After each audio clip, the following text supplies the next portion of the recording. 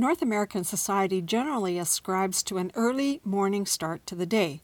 Now, this is a result of the fact that early life revolved around agriculture, and it is consistent with the puritanical values that underlie societal norms in North America. But unless you are an early bird type, early morning rising may not serve you or society well. 2018 data from the American Academy of Sleep Medicine indicates that work and commuting to work are some of the most significant contributors to the epidemic of sleep deprivation. Now, for example, quote, "For every hour later that work started, workers enjoyed a 20-minute increase in total sleep time," end of quote. Now, 20 minutes may not seem like much, but if you ask most people, they would love to have an extra 20 minutes of sleep in the morning.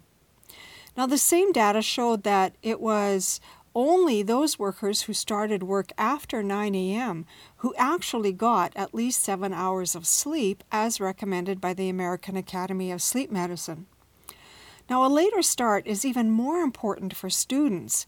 Studies with high school students show that when classes start at 8:30 a.m. or later, students' grades improve and they have fewer vehicle crashes.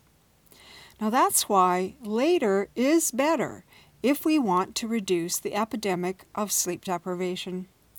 Join me every day to learn more about sleep and work and how you can sleep better, feel better, and work better.